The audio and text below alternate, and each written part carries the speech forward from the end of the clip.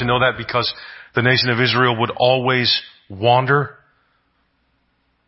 But nowhere is the extent of God's mercy more clear than in the proclamation God makes to the whole world through the true suffering servant, our brother, Jesus Christ himself. In the person of Jesus Christ, God's mercy literally triumphs over his just judgment for the whole world. Let's pray one more time. Father, I thank you for this story that we have to remember, to see your mercy, your grace at work, the promise working itself out by your hand in all things. Father, I pray that for your name's sake, for the faith and joy and hope of your people, you would help me to preach the truth and preach it clearly.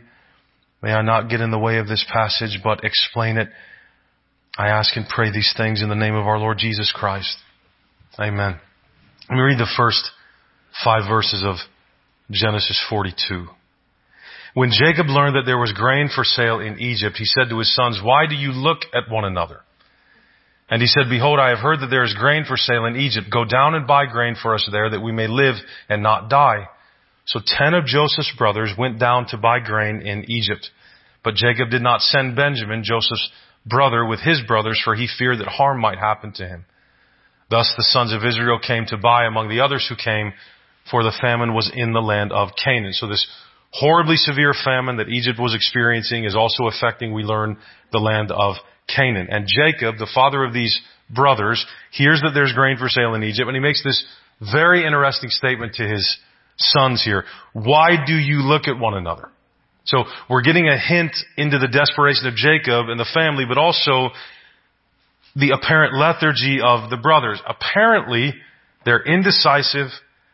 Maybe they're dense and seemingly, at least so far, unwilling to do anything about this desperate situation. So the story doesn't start well for the progress of the brothers, their maturation. So far they've done nothing to help each other in this dire situation that all of them are facing. Reconciliation doesn't come easily anyways. When the story picks the brothers back up, we are going to start wondering, okay, how's it going to fare for Joseph and his brothers? And the first report we get about them isn't good. So reconciliation is not likely when one of the parties isn't doing anything to help their cause or improve the perception of them, at least to the audience, to the reader. So Jacob suggests they should all go down to Egypt to buy some of this grain. Only Jacob doesn't want the youngest son, Benjamin, to go with them. He's afraid that something bad will happen to him. He's already lost Joseph, and he doesn't want to lose the only other son of his beloved wife, Rachel. The integrity of the 10 remaining brothers will now be tested as they go down to Egypt together, along with the rest of the known world, really, to buy grain. Pick it up in verse 6. Now Joseph was governor over the land. He was the one who sold to all the people of the land. And Joseph's brothers came and bowed themselves before him with their faces to the ground. That's important. Remember the dreams of Joseph. This will happen 3 times between here and chapter 45, and largely because of their fearfulness, the brothers are not able to recognize it. Verse 7. Joseph saw his brothers and recognized them, but he treated them like strangers and spoke roughly to them. "Where do you come from?" he said. They said, "From the land of Canaan to buy food." And Joseph recognized his brothers, but they did not recognize him. And Joseph remembered the dreams that he had dreamed of them, and he said to them, "You are spies. You have come to see the nakedness of the land." They said to him, "No, my lord, your servants have come to buy food. We are all sons of one man. We are honest men. Your servants have never been spies." "You are spies," Joseph says to them. So Joseph has them. Don't miss that. Joseph has them. They're right in his grasp. He could literally do whatever he wants to them. He could make it horrible for them. He can give life or he can kill with just a word. That's the predicament they're in. The brothers appear before him, but they don't recognize that the governor of the land is their brother. Again, it's probably, I would say, the providence of God playing a role in this, but it also isn't too far beyond the realm of possibility that they literally just didn't recognize him. He was 17 or so when they left him. He's around 30 at this time. By this time also he dresses and looks very much like an Egyptian, which means, by the way, he would no longer have a beard. So he would look totally different, but also think about it. The last person in the world they expected to see as the governor of Egypt was their little brother, Joseph. And again in verse 6, they bowed down to him with their faces to the ground in partial fulfillment of Joseph's dream back in 37:5-8. And while they don't know him, he knows exactly who they are, but he doesn't reveal himself to them. In fact, he treats them harshly, it says. He speaks roughly to them. He even accuses them of being spies who've come to search out Egypt when it's weak, when it's vulnerable. But Joseph isn't seeking revenge here. He wants to know how the rest of his family is. That's his major concern. Is his father still alive? Is Benjamin well? The brothers, of course, deny that they're spies. They were nothing of the sort, really. They're on the brink of starvation.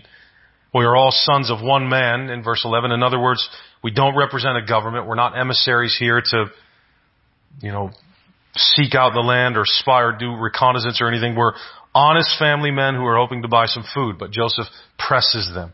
Look at verse 12. He said to them, "No, it is the nakedness of the land that you have come to see." And they said, "We, your servants, are 12 brothers, the sons of one man in the land of Canaan. And behold, the youngest is this day with our father, and one is no more."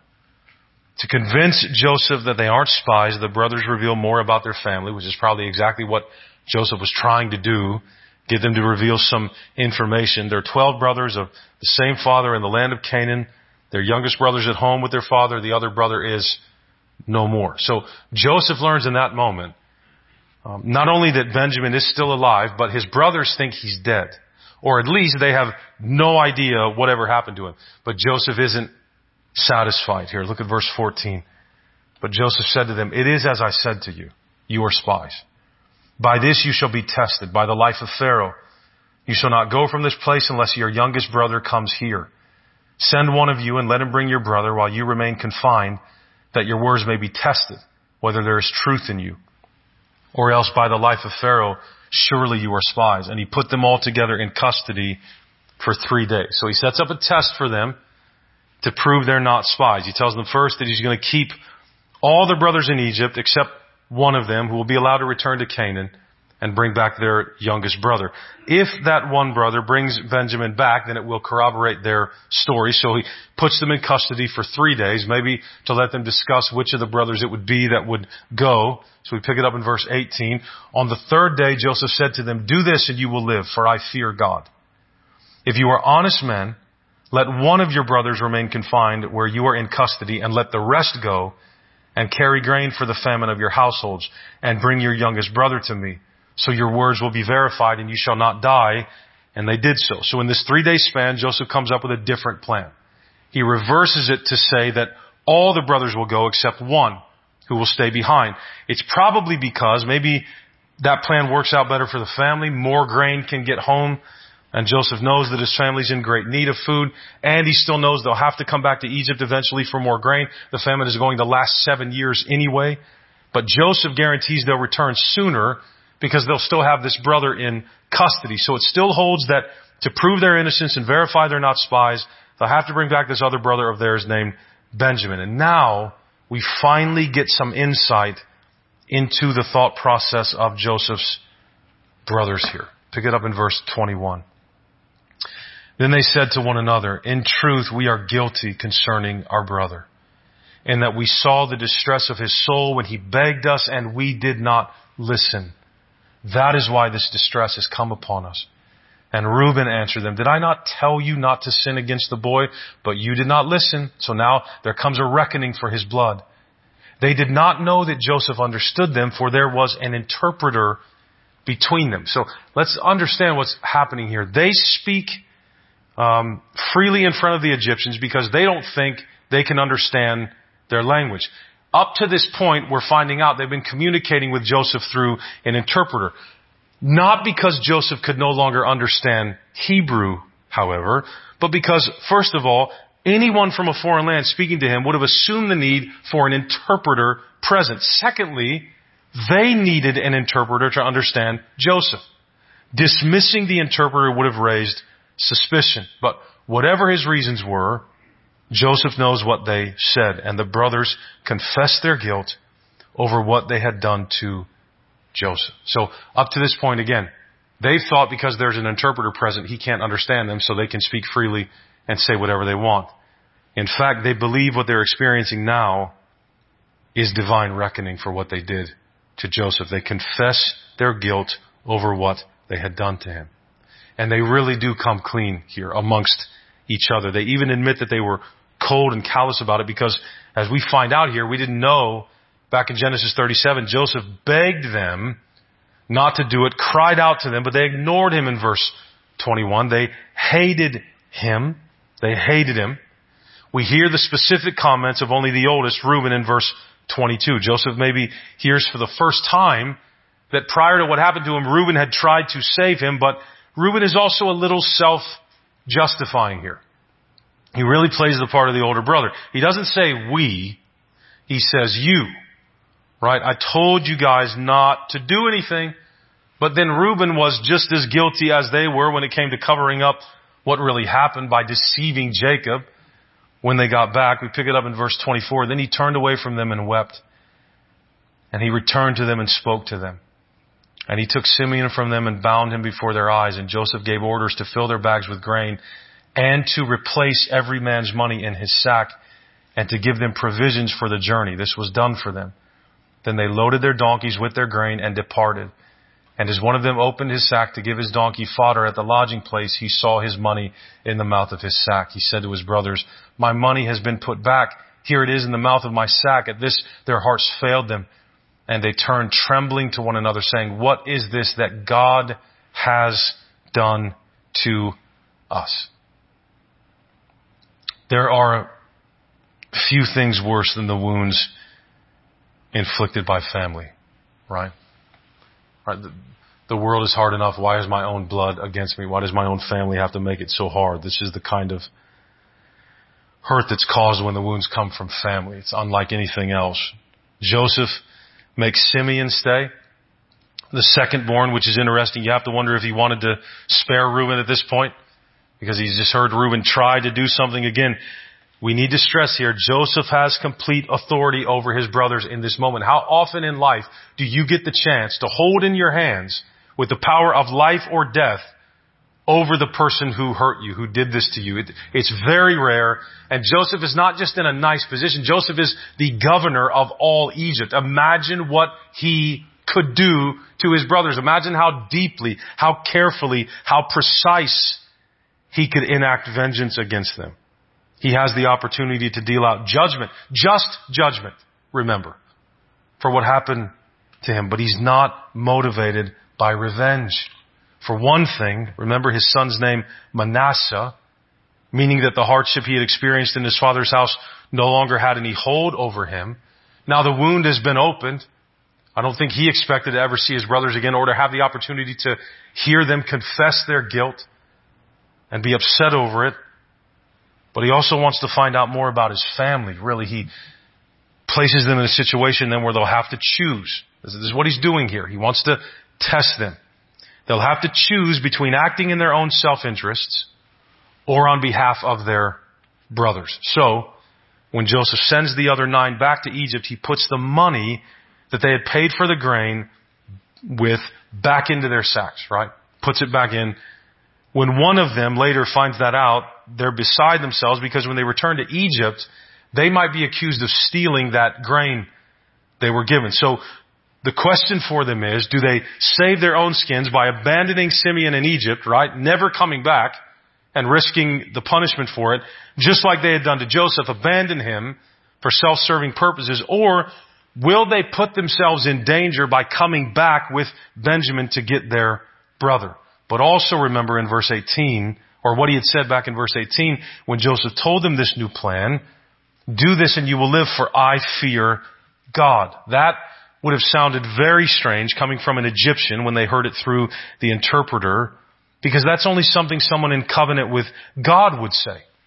So on one level, it means this governor had integrity, right? Unlike his brothers who had sold and mistreated him. But again, it also means Joseph is not acting out of revenge in this moment. And when he heard their confession to each other about what they had done to him, he turned around and wept in verse 24. This is, if healing will ever come, this is the pathway to it. He heard them confess what they had done. But notice, in verse 28, the guilty ones have no such sense of healing yet. For one thing, they didn't know that it was Joseph, but also they apparently live in a world where the possibility for reconciliation in their lives, or of anything different, I should say, anything new, anything unexpected, doesn't even exist. All they know is the things they have done in the past deserve God's judgment. That's their only way to interpret anything that's happening to them. They didn't know that the very one against whom they had sinned had looked them in the eye and let them go at this point. For them, it's the only reality for their lives is that we are now paying for what we did to Joseph. So they continue back home in verse 29. When they came to Jacob, their father, in the land of Canaan, they told him all that had happened to them, saying, "The man, the Lord of the land, spoke roughly to us and took us to be spies of the land. But we said to him, we are honest men. We've never been spies. We are 12 brothers, sons of our father. One is no more." They keep saying that. "And the youngest is this day with our father in the land of Canaan." Then the man, the Lord of the land, said to us, "By this I shall know that you are honest men. Leave one of your brothers with me and take grain for the famine of your households and go your way. Bring your youngest brother to me. Then I shall know that you are not spies, but honest men, and I will deliver your brother to you, and you shall trade in the land." As they emptied their sacks, behold, every man's bundle of money was in his sack. And when they and their father saw their bundles of money, they were afraid. Now it's really bad. Right? It wasn't just one of them, it was the whole group. So when they get back to Jacob, they tell him everything that happened in Egypt, including the fact that now they have to take Benjamin and go back. I'm sure Jacob is thrilled at this. Thanks so much for telling them that we're back here. But they also find out that all of them have the money they paid for the grain in their sacks, and they're terrified. Because again, they'll be accused of being thieves as well as spies if they go back. We get two responses to this new predicament here at the end of chapter 42. And as far as this chapter goes, the scene will remain unresolved. We don't know yet what is going to happen. Look at verse 36. "And Jacob their father said to them, 'You have bereaved me of my children. Joseph is no more, and Simeon is no more, and now you would take Benjamin. All this has come against me.'" There is no way for these men to interpret what is happening to them other than judgment. Do you see that? Everybody thinks they're being punished. "All this has come against me." Then Reuben said to his father, "Kill my 2 sons if I do not bring him back to you. Put him in my hands and I will bring him back to you." But he said, that's Jacob, "My son shall not go down with you, for his brother is dead and he is the only one left. If harm should happen to him on the journey that you are to make, you would bring down my gray hairs with sorrow to Sheol." Jacob responds in the only way he probably could with the information he had: fear and despair. He accuses his sons. So for Jacob, that wound is never healed. He accuses his sons of being the reason why he lost Joseph and now Simeon. And he says they would also be to blame if he were to lose Benjamin. What a dysfunctional family. It's just a mess of pain and hurt and regret and despair. This isn't bringing anyone closer together. And Jacob seems like he's abandoning Simeon to the same fate as Joseph when he says of him what he had said of Joseph, that he is no more in verse 36. It's done. There's nothing we can do.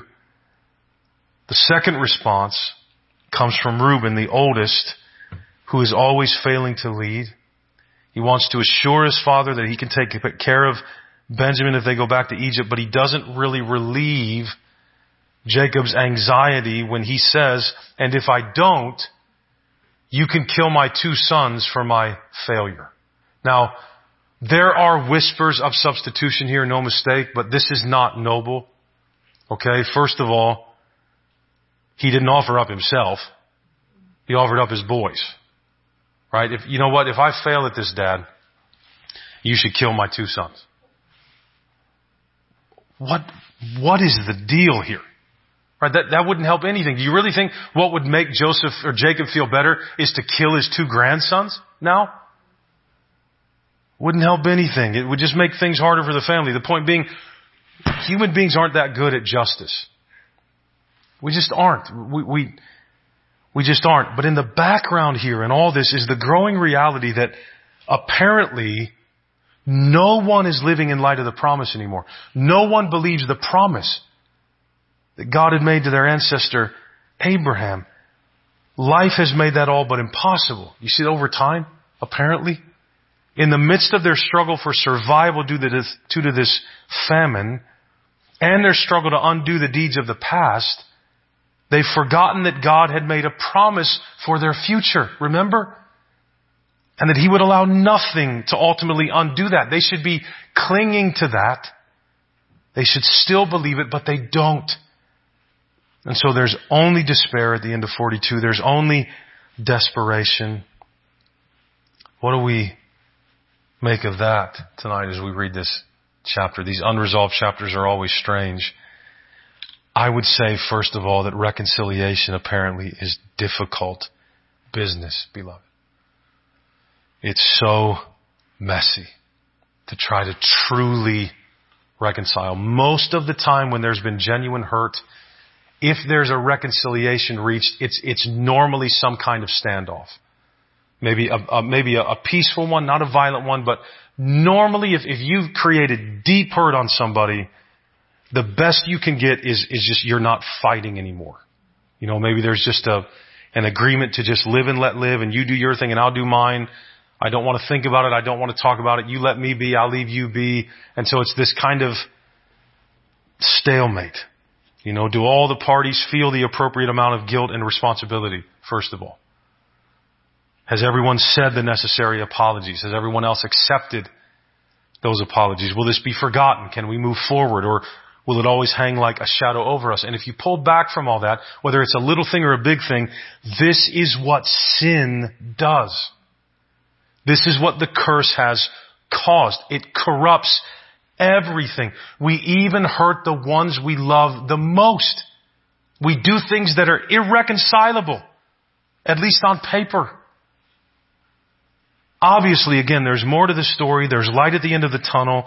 Most of us know how this goes. But tonight, in chapter 42, as we look at this first reunion, let's consider how difficult genuine reconciliation is, so that you and I can get a clearer picture of just what it is exactly that Jesus Christ has actually done for us.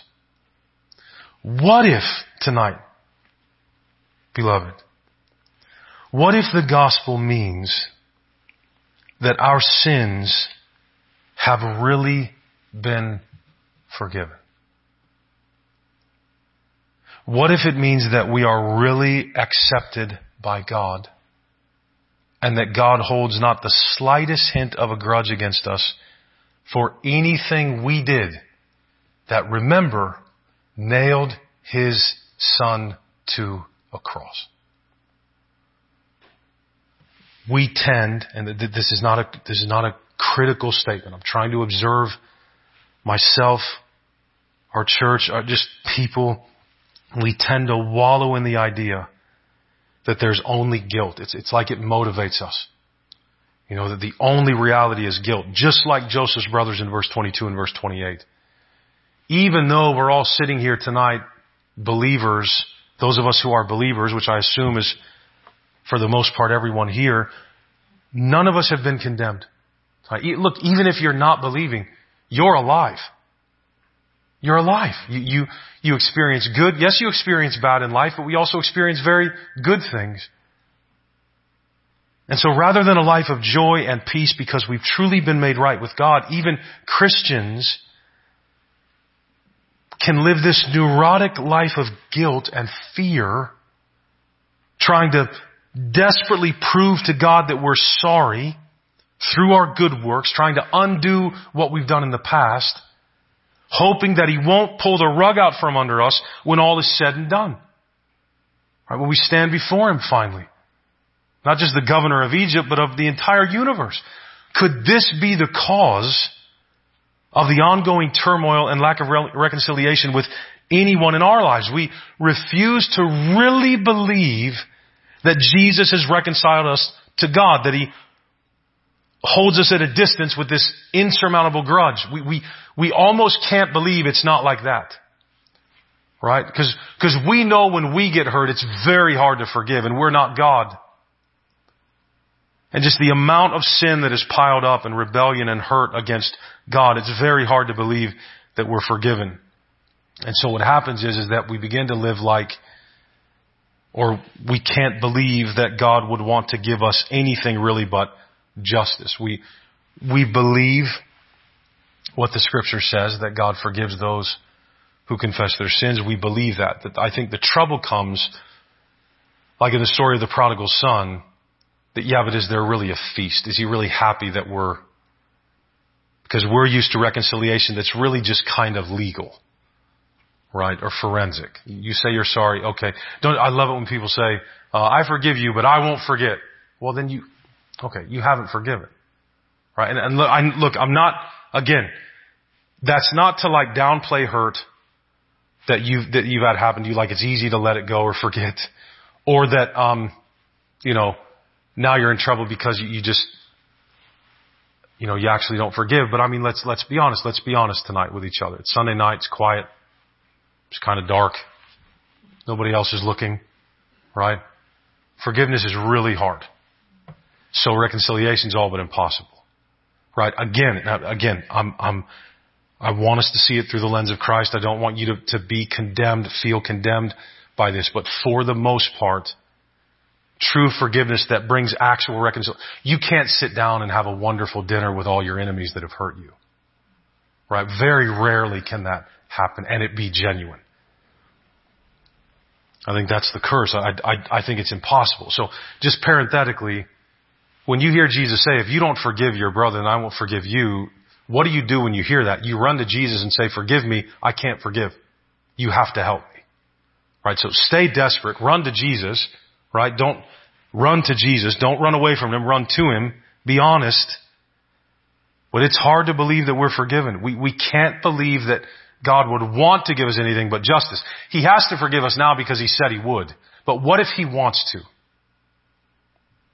What if He wants to?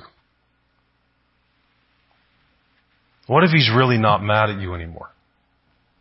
What if that's the case? Because Jesus did what Reuben could not. You ever thought about that? Jesus didn't go to the Father and offer us up if He failed. The mission was to offer Himself up, to rescue us. Because it was you and I. It was you and I. It was our sin who robbed God of His most precious Son. Well, what happens when our future is in the hands of the brother we helped kill? What then? If we would not have sinned, remember this, Jesus would not have died in the providence of God. And when the day of reckoning finally comes, when it gets found out what is in our sacks, what can we prove?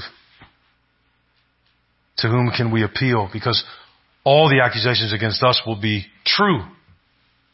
We're that guilty, that deserving of condemnation. So what will we do? Well, beloved, it's okay. It's okay. It's okay tonight. Nobody in here is not actually guilty. We did everything we've been accused of by God. But this was always the plan. That salvation would be this good was the promise God made before the ages began. Remember? Jesus was the brother put in custody for 3 days and 3 nights while His blood paid the pardon for our sin. Jesus was the brother who offered Himself up to save the one lost in captivity. Jesus was the brother who would heal the whole family with His grace. In the person of Jesus Christ, God's mercy literally triumphs over His just judgment for sinners all over the world. The long road back to our home with God was longer than any of us could ever walk.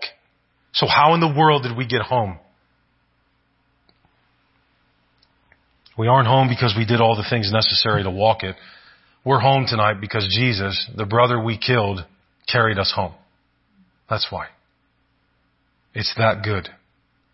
It's that true. It's that real. The Bible is one long story of the long road back to a garden we were made for. Because you notice the Bible begins and ends in a garden. And the means by which God provides that way home. And it doesn't have anything to do with our work or our feelings, but everything to do with a plan to provide the seed God promised the moment we fell. That's how long the promise has been in operation. Remember, the minute we fell. God didn't even wait to assure us that everything would be okay. He was there with the promise the second we rebelled. So when you fear that you are not reconciled,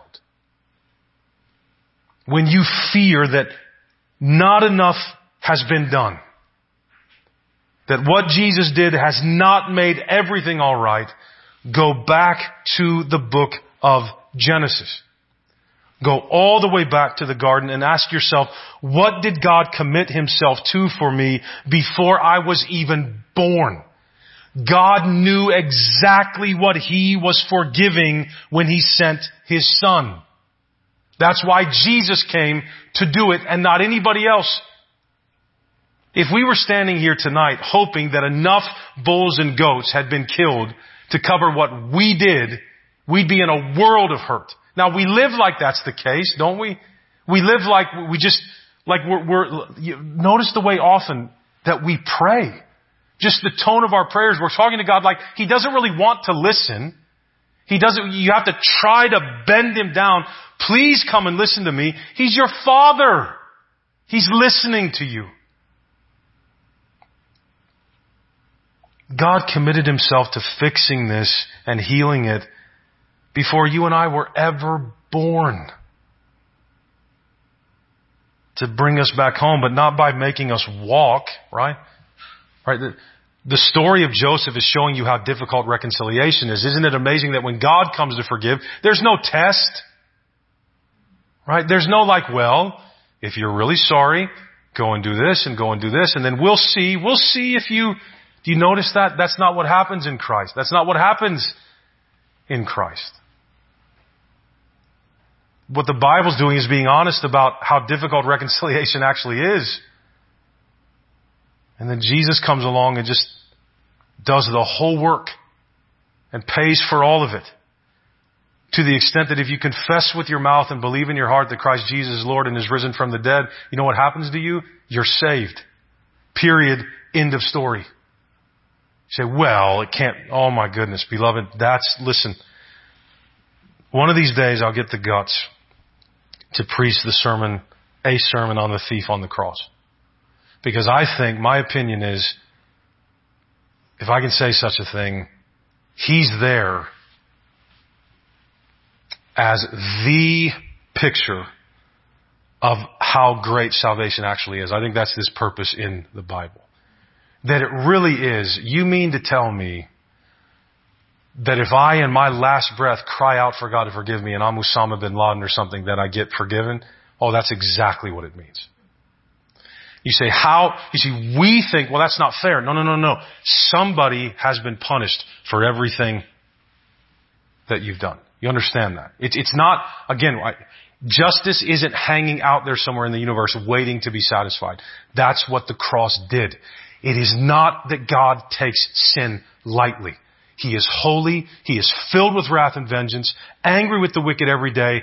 The cross, grace does not mean God doesn't take sin seriously. Grace means what Jesus did is so great, it addresses how horrible sin is once and for all, and nothing else needs to be done. Nobody else's blood needs to be spilled. It's finished. Right now, if you're talking about earth and people and relationships, yeah, Joseph has the right to say, you know what, I'm not going to show you who I am and give you the chance to say sorry. You're going to show me. You guys ruined my life. God made it great, but you ruined my life. You took me from my family. It's difficult. It's hard. It's ugly. It's nasty. Imagine looking each other in the eye once everything's revealed. All right, imagine how humiliated the brothers will feel, how sorry they'd feel again, it's just reconciliation is so dirty. Just so difficult is what I mean by that. And then Jesus just makes it so final and simple and real. Beloved, it's no small thing that at least the symbol of that is a meal. The bread and the cup. Just come and sit down and eat. I've taken care of everything. Just sit down, enjoy the meal, and have life. Right? I mean, you figure with your worst enemies, the people that have hurt you the most, that you've hurt the most, the one thing you certainly couldn't do, even if you could walk by each other in Walmart without fighting, the last thing in the world you could do is sit down for a nice dinner together and enjoy it. And that's eternity.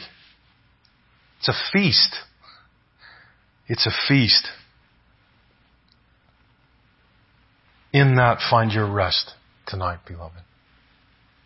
Accept the truth that His grace is just bigger than your sin. And that's just the way it is. Right? That's just the way it is. That's how great Jesus is. That's how amazing. That's how powerful His blood. 6 hours of suffering on a tree, a night of groaning and pain and mockery and spitting and humiliation. And it's done. Because God counts sin so cheap it only takes a couple hours? No. Because of the blood of the one being punished. That was Jesus. That was our brother coming right in. You say, well, how is it? Well, yeah, I mean, Jesus is the second Adam. He comes in the image of God. He's one of us now. That was our brother that we threw up on that cross and spit on and hung. And when you come home, God doesn't hold you at arm's length because the reconciliation isn't really, like, you're forgiven, but you can't come in the house. I'm going to forgive you, but I'm not going to forget. No. That's our justice. And I understand on some degree. But that's our justice. God's justice is to take everything you've ever done. All of it. All of it. And everything you're doing now and will do and chuck it into the sea of what? Forgetfulness. How does God forget? Well, He just says, look, I'm not going to hold that over you anymore. Right? Manasseh. God's grace is bigger than your sin, beloved. Therefore, reconciliation is real and true, even though the road back home is long, but it has been walked by in Jesus. Let's pray, and then we'll sing together. Father, we thank You for the sufficiency of what Christ has done for us who believe. We thank You, Father, for His willingness to redeem us, His willingness to pay the price, His willingness to make reconciliation not just possible, but to secure it. And so, Lord, I pray that as Your church tonight, each and every person in our church would believe this and hold it dearly in their hearts. And we ask and pray for these things in the name of Jesus Christ. Amen.